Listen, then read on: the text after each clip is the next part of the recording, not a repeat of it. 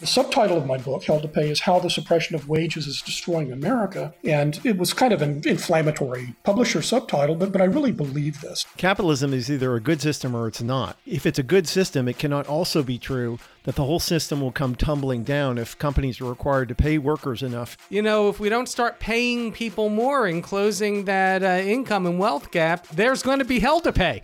Yeah. The pitchforks are going to come.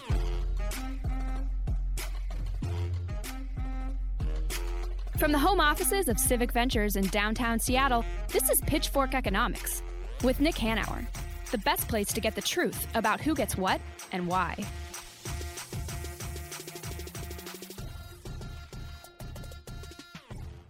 I'm Nick Hanauer, founder of Civic Ventures. I'm David Goldstein, Senior Fellow at Civic Ventures. Today, we get to talk to Michael Lind, who's got a new book out called Hell to Pay, How the Suppression of Wages is Destroying America. And I'm really excited to get to chat with him. He and I have collaborated in the past. He's been a fellow traveler on a lot of these issues for a long time, a super interesting guy, and he's written so many things. I mean, he wrote another book called The New Class War, The Next American Nation and Land of Promise. He's been a thought leader and strategist for decades and decades. It'll be really interesting to reconnect. Yeah, obviously a fellow traveler of yours, Nick. You know, the title of this podcast is Pitchfork Economics, and that's a nod to your original Pitchforks piece in Politico. The pitchforks are coming. Right. And part of the argument there was, you know, if we don't start paying people more and closing that income and wealth gap, there's going to be hell to pay. Yeah. The pitchforks are going to come, and they're going to come for you and your fellow billionaires as well as everybody else. So yeah, I love the first chapter of his book titled "The Big Lie: You Are Paid What You Deserve." So near and dear to our hearts. But with that, let's chat with Michael.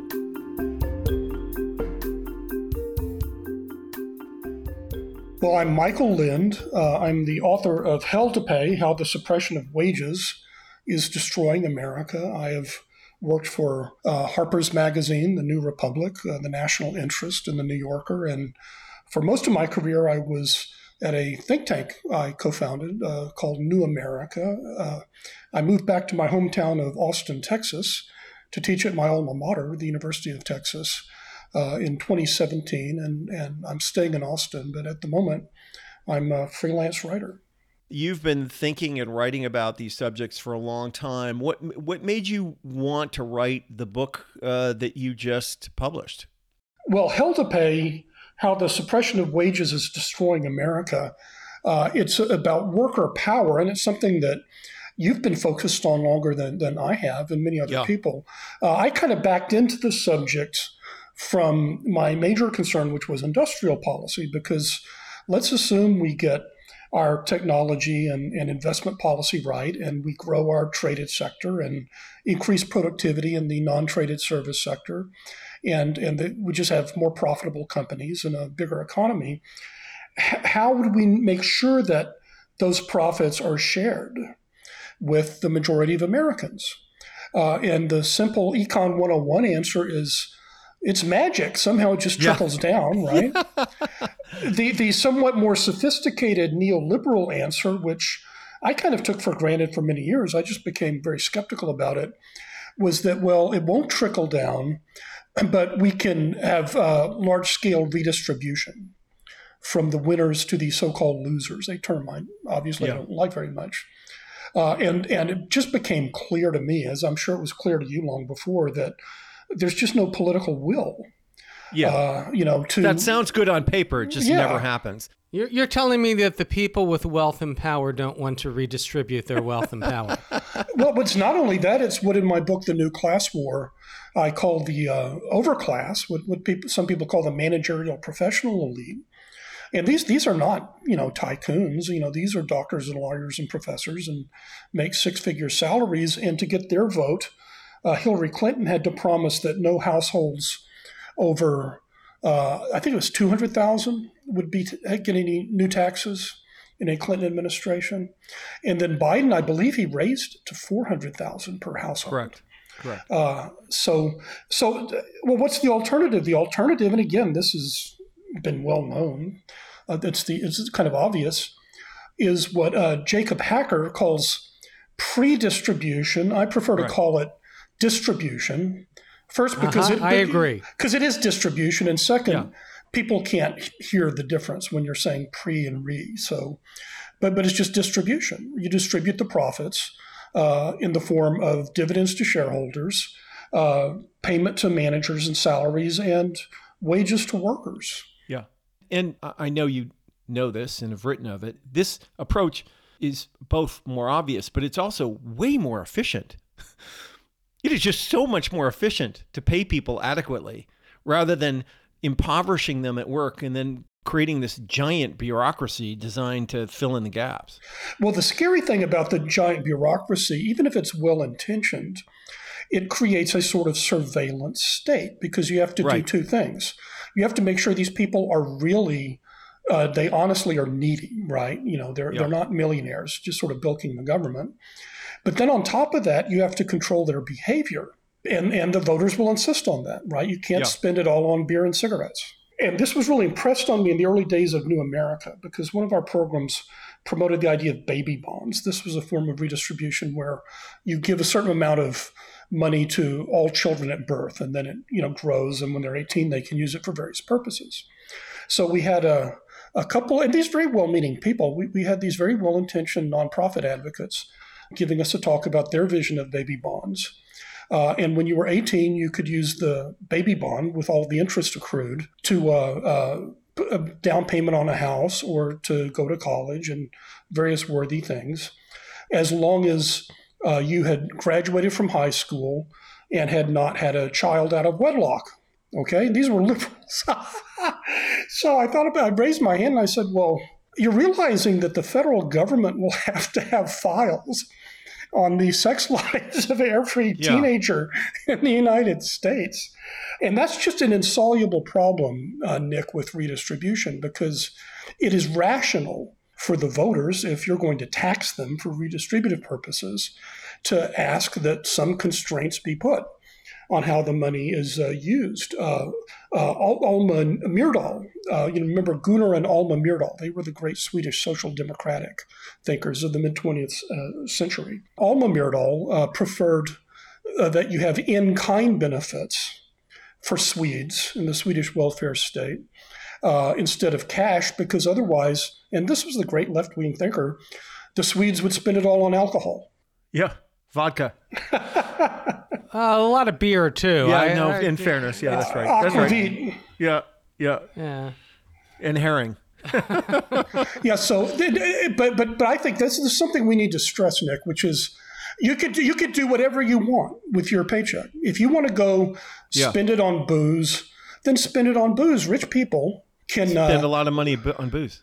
Well, this came up with the baby bond stuff because they would limit the purposes for which this form of redistribution could be used. Now, Bruce Ackerman of Yale Law, who had a similar proposal, he rightly had no restraints on it.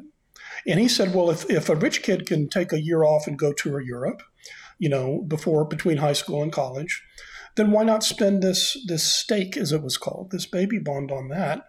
But the vast majority of advocates said, no, they can only use it for housing. They can only use it for what the taxpayers would believe is worthwhile. Michael, I've really never considered this issue in the way that you just framed it. It is this sort of intractable social problem, isn't it? If you're Sweden or Norway, it's just an order of magnitude simpler, right? You have a much more homogeneous population. It's much smaller. People know everybody, but in a country as vast and diverse and complicated as ours, you do end up with this really complicated imposition of standards and judgment on everybody, which bogs everything down and makes everybody crazy and resentful and so on and so forth. It's super interesting. Don't you agree, Goldie? It's a super interesting point. Well, I think also, yes, obviously this is an extremely diverse country, deeply racist in many ways in its history, and But also, I think what you see, Nick, is the result of 40 years of neoliberalism. Part of the problem here is that if you need the money, by definition, you don't deserve it. That's true. No, that is true. That's a great Because line. the market pays you exactly what you're worth. Right, So if right. you don't have money, you're undeserving. And we have drummed that into people in such a way that it's easy to make that moral leap that all the recipients are unworthy. Gully, that's such a good point. But Michael, let's back up a little bit. Why don't you lay out the thesis of your book in as short a way as you can? My argument, again, which is not original, but I think coming from me, it may have some effect because I'm not seen as one of the usual suspects in this area. My argument is that the classical liberals, Adam Smith and John Stuart Mill and Alfred Marshall, all knew that wages are somewhat indeterminate. That is, most companies, even small companies, have a fair amount of discretion in the prices they charge. I mean, they can't charge too much; they'll go bankrupt. But so I used to work when I was in high school for my uncle, a grocer, and he would have sales, right? So how do you have sales? You jack up your price. And then you say, starting Thursday, I'm going to cut the price, right? So if the market determined the price, that would be impossible. And the same is true for wages. And so this is like the 19th century liberals. This is not some wild left-wing social democratic view. The bargaining power of the employers, the masters, as they were called by Smith, and the workers determined the wage, and the higher the bargaining power of the workers. Now, they couldn't bankrupt the company, but the classical view was that you had to pay your costs, and have profit after that. But the way the profit was distributed among the shareholders and the managers later in big firms and the workers was determined by the relative clout of these different groups. And then along came John Bates Clark, Yes. great American economist whom you may have heard of. Yeah. There's a John Bates Clark medal that Paul Krugman, among others, won for the brightest young economist. And he wrote a book in the 1890s saying, well, no, actually, and I was rereading this the other day, wages are set by a natural law. It's actually a natural law. There's no human agency involved. Everybody, the owner, the lenders and investors, and the workers get exactly their marginal contribution to the enterprise. And I hadn't realized this when I wrote my book, Hell to Pay. It doesn't affect the argument.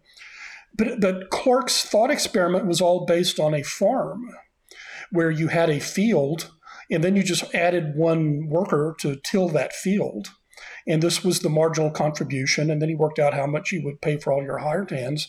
And being an academic economist, he just thought this simple-minded thought experiment you could apply to a farm field can be applied to all industrial enterprises and governments forever, right? Whatever may be the case in the future. But this became the marginal revenue productivity theory of wages, which is still taught in economics classes.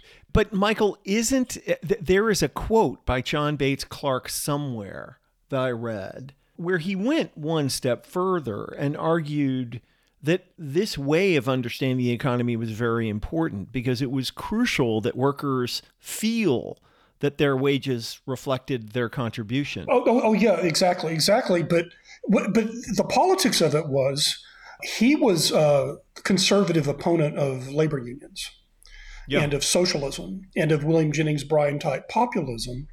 And the business class of his day, of the 1900s and since, seized upon this as a way of saying that, well, sorry, workers, there's no point in unionizing. There's no point in having more bargaining power.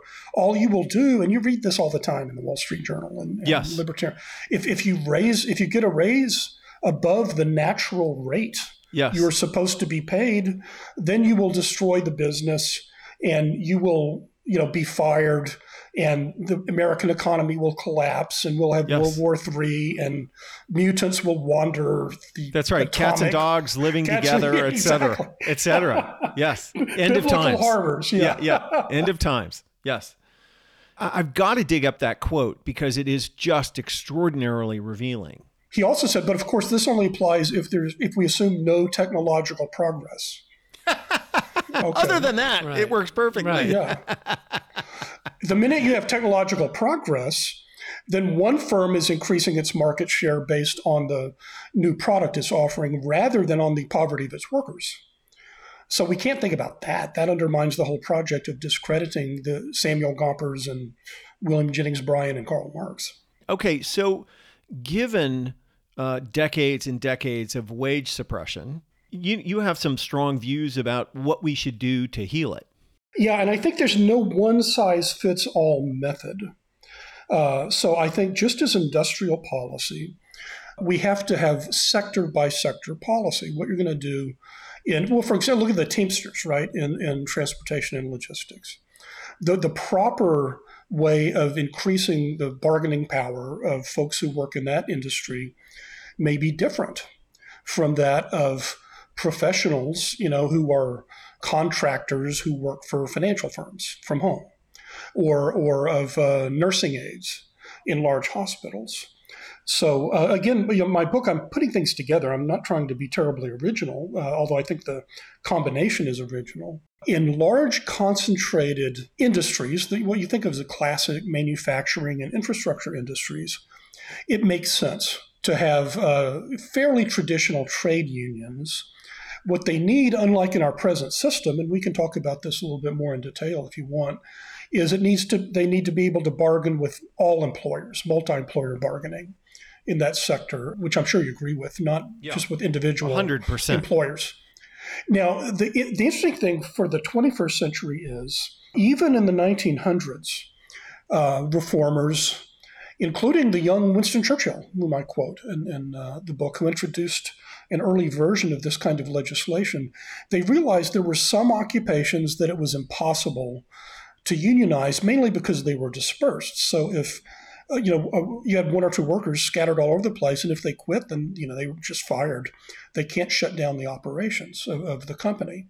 And most of those workers 100 years ago were women who did piecework, often sewing. The textile company would drop off the pieces of cloth to their tenements or their homes or whatever, and then they would, they were milliners. They would sew or make hats, and then they would turn it in for a fee. And these were terribly poorly paid occupation, long hours. And so Churchill and these other reformers in the U.S. and also Canada, UK, Canada, U.S., Australia, New Zealand around that time, they came up with wage boards, which are sometimes called workers' standards boards, where it's not traditional collective bargaining. What you do is, as you know, you appoint a representative of labor, representative of all of the employers in that industry, maybe a government representative, maybe a consumer representative, and you work out a sector-specific scale of wages, hours, and so on for that occupation only. And this was kind of forgotten about. There were a few states that had statutes like this from the early 20th century in the U.S., but Andrew Cuomo, as you know, in 2015, dusted off this old wage board statute in New York and used it to push through a wage increase for fast food workers. And Governor Newsom in California is doing something similar with they call it a commission. So I think, and finally, in addition to sectoral bargaining in concentrated sectors and wage boards for these decentralized low-wage jobs, I think there may be a lot of jobs where neither is particularly appropriate, for example, professional jobs, but you can still bolster the bargaining power of the workers through contract law alone. Because, as you know, employers have all kinds of devious things buried in these contracts that workers sign that they don't know about until later. The most sinister is the non-compete clause.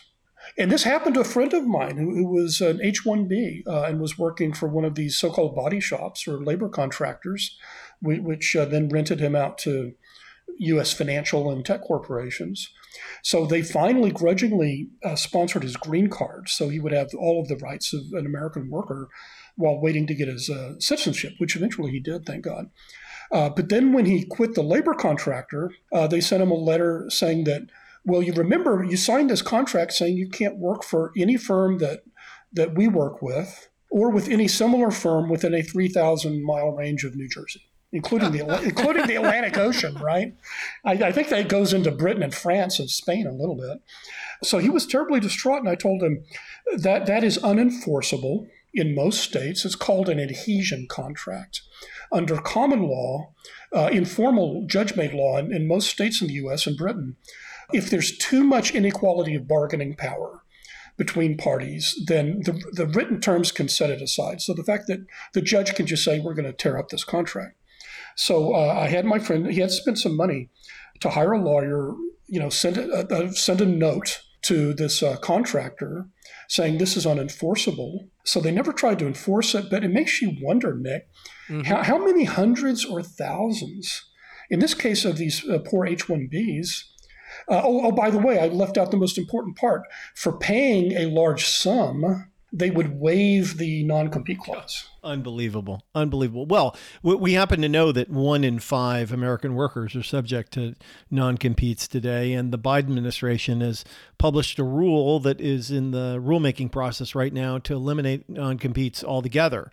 But you are right in pointing it out that it is one of the most nefarious clauses in labor today, because the economic estimates, I'm not sure if you've read it, are that by eliminating non-competes, you're talking about raising wages for workers in the range of $300 billion per year, right? That's real money. It also makes the labor market a lot more efficient, because now you have people moving to the right jobs instead of being stuck in jobs that they're not best fit for. You want people to be able to move from job to job. That's an efficient labor market. So what else should we be doing? If you look at most of the low-wage jobs in the U.S., they're concentrated in a few sectors, as you know, like retail, leisure and hospitality. We have a lot of very poorly paid but essential medical jobs like nursing aides, very important jobs, elder care, child care. So I think we ought to have a kind of a triage approach.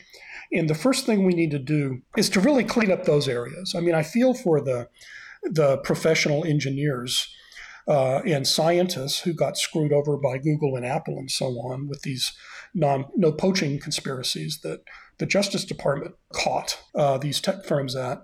But right now, my main focus is on janitors and on fast food cooks and so on. And there, I think you want to do two things. You want to do the wage boards, and that's just, you don't need to do anything different from 1900. You just need, every state needs to have these wage boards. You can even do them at the municipal level. And the good thing, so to speak, about these bad jobs is that they cannot be offshored. They cannot be removed. Factory jobs can be located anywhere. But they're always going to be janitors. They're going to be, emergency room nurses and nursing aides. You're going to have them in your town. And if their wages go up, then you may have fewer of them, and you may rearrange things, and you may, invest in automation, but you're not going to get rid of your janitors and your nursing aides in your city, wherever it is. So that basically gives the government bargaining power with these employers, because they're not going to just shut up and move to a more lenient state. Now, at the same time, for political reasons, and also, there are nice, well-meaning small business employers who would like to pay their workers better, but their profits are too low. My friend Robert D. Atkinson, the economist and head of the think tank ITIF, and I did a proposal for what we call small business boards, where you would combine wage boards with various other measures, helping small businesses to increase their productivity. Now, ironically, contrary to the antitrust school of Lena Khan and Barry Lynn and of Matt Stoller, which gets some things right, but others wrong, our proposal for helping these small businesses would be to relax antitrust rules, to allow them to engage in non-competitive collaboration that it allows them to obtain increasing returns to scale like big firms. So examples of that are they could have common R&D. shared with all of the small businesses. They could have common marketing. We have this, and we've had this since the New Deal, by the way, in agriculture. So agriculture, if any of you grew up on a farm, is organized on the basis of commodity marketing boards. And they have these wonderful names like the Peanut Board and the Christmas Tree Board and things like that.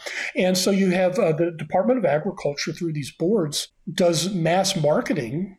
And sometimes they do other businesses that the individual small farmer could not afford.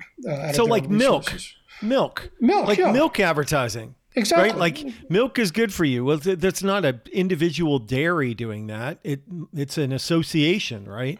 Yeah. So our proposal is that you do this interesting. with these small, and so that's kind of, there's the stick and the carrot. The stick is we're going to have wage boards. They're going to say what, just like the janitors, the fast food workers, or let's say it could be nursing aides, retail clerks.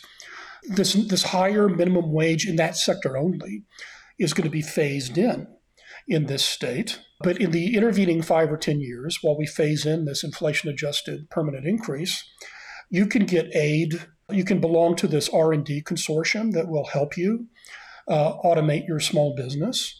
You can have your products sold by this government brokered trade association marketing board. And so other countries do this.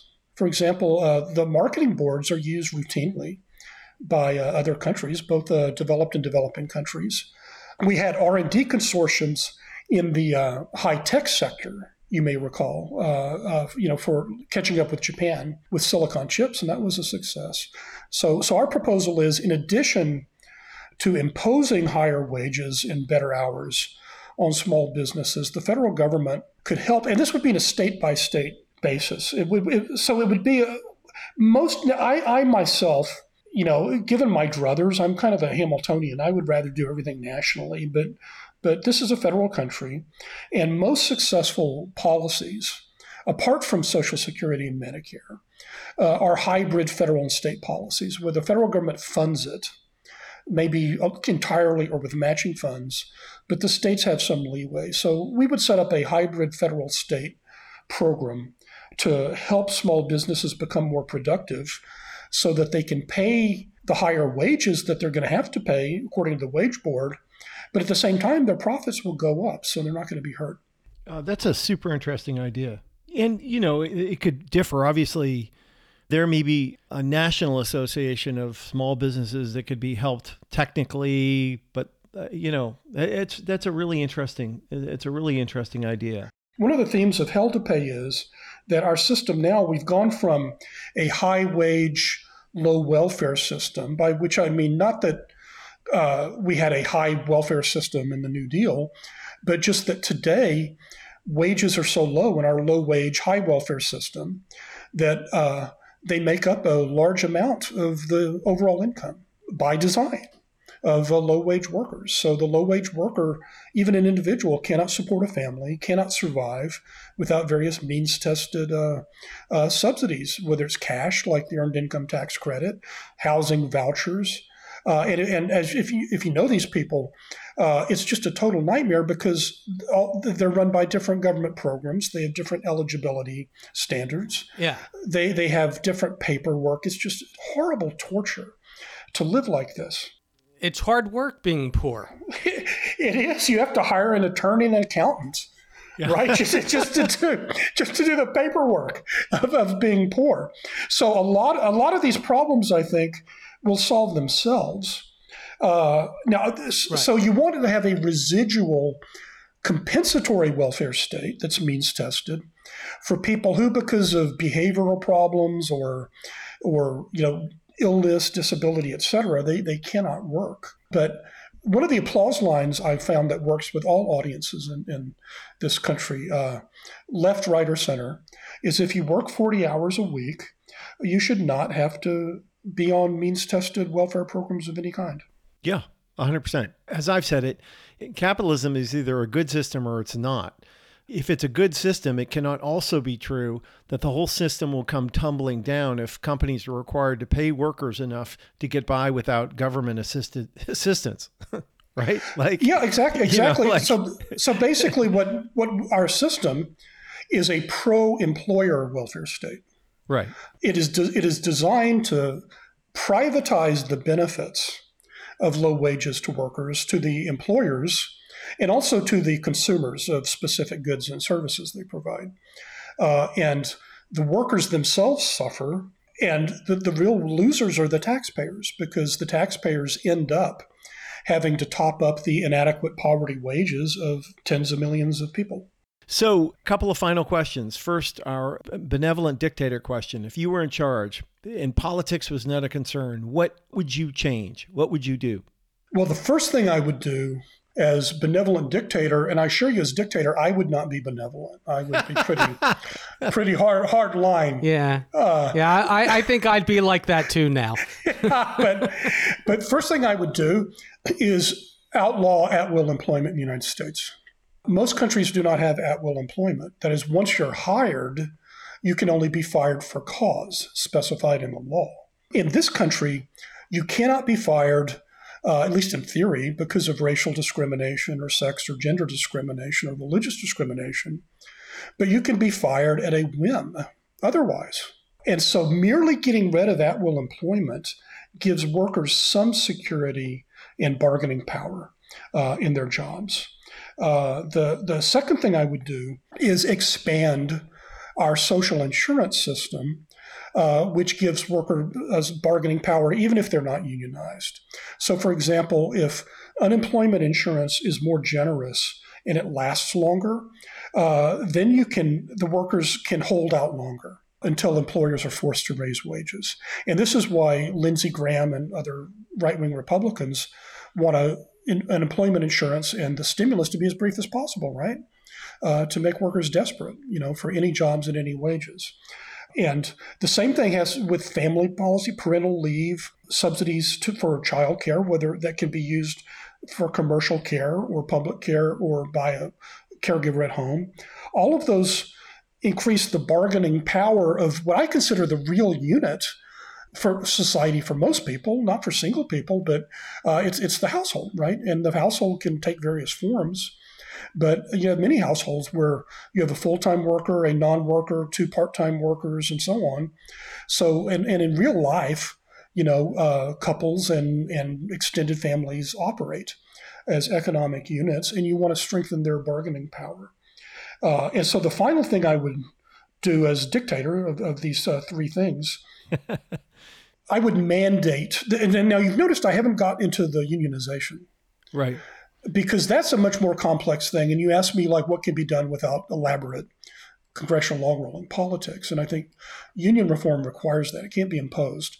But what you could impose just by dictatorship is just get rid of the small business exemptions and mandate employer health insurance and maybe a few other things like vacation. That is, this ceases to be private luxuries that maybe unions can bargain for. You still have lots of stuff for unions to do and wage boards.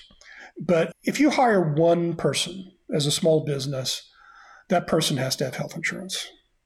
That person has to have 2 weeks paid vacation. And I come from a long family of small grocers and ranchers and farmers in Texas. And my view is that if you can't pay a living wage to your workers, then your business should go out of business.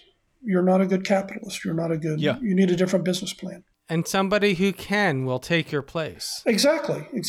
And we wrote about this in the shared security piece. What I would do is just eliminate all these bullshit job classifications. Work is work.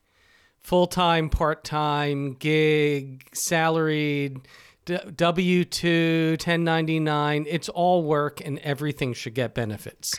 Yeah, that's a brilliant idea. And Hell to Pay, I talk about this using the phrase of labor arbitrage, but that's a form of labor arbitrage. Mm-hmm. You do not want employers to be able to pit categories of workers with different rights against each other. One final question.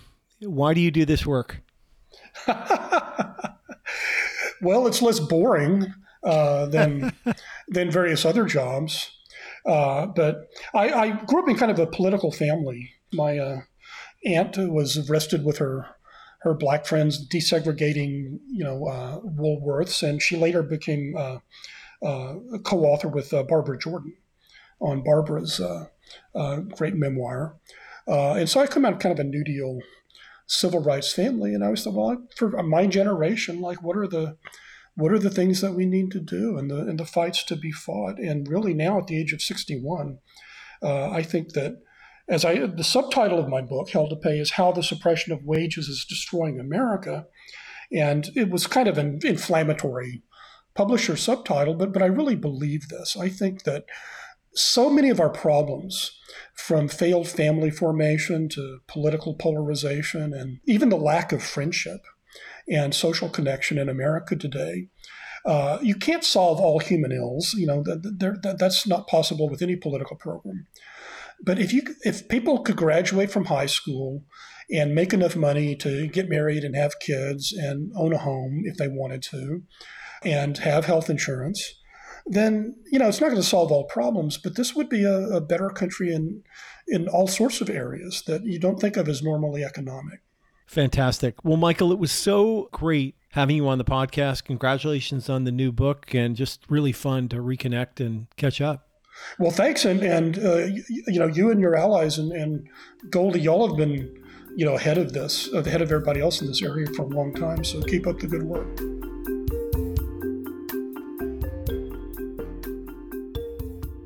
Great conversation with Michael, but we didn't actually get to the topic of his subtitle, which is How the Suppression of Wages is Destroying America. And to be clear, we've talked about this a lot. Low wages, that's really the heart of the problem here.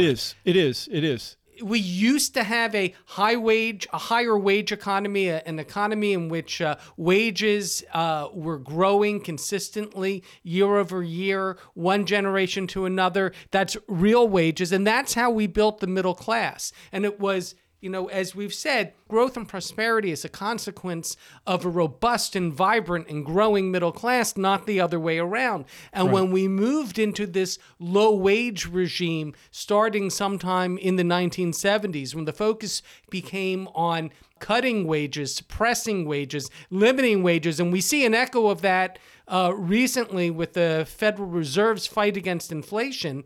It was, how can we spark a recession so that there isn't so much, we can have unemployment again, so there isn't so much pressure on wages. That is what has been hollowing out the middle class and in turn hollowing out the economy. Yeah, absolutely. And hollowing out the democracy, as we've Right. remarked on so many times. And the thing that just the irony of which I just can't get over is that if you stipulate that some people want limited government or small government, well, the best way to do that is to have high wages. Because in a high wage economy where everybody gets paid adequately, you don't have to have these big social programs to make up the difference. And you don't have to have, this giant prison industrial complex to deal with the consequences of poverty. It's a classic example of being penny rich and pound foolish. And how locked all sides have been into the neoliberal mindset that has prevented us from creatively addressing this issue. I was thinking during our conversation when, we were talking about how, our policies essentially subsidize employers. And we come from the left, we're progressive. We know that the Earned Income Tax Credit is one of the most effective anti-poverty programs we have. It lifts people out of poverty, and yet it's a subsidy for low-wage employment. Wages job, it's right? just, absolutely.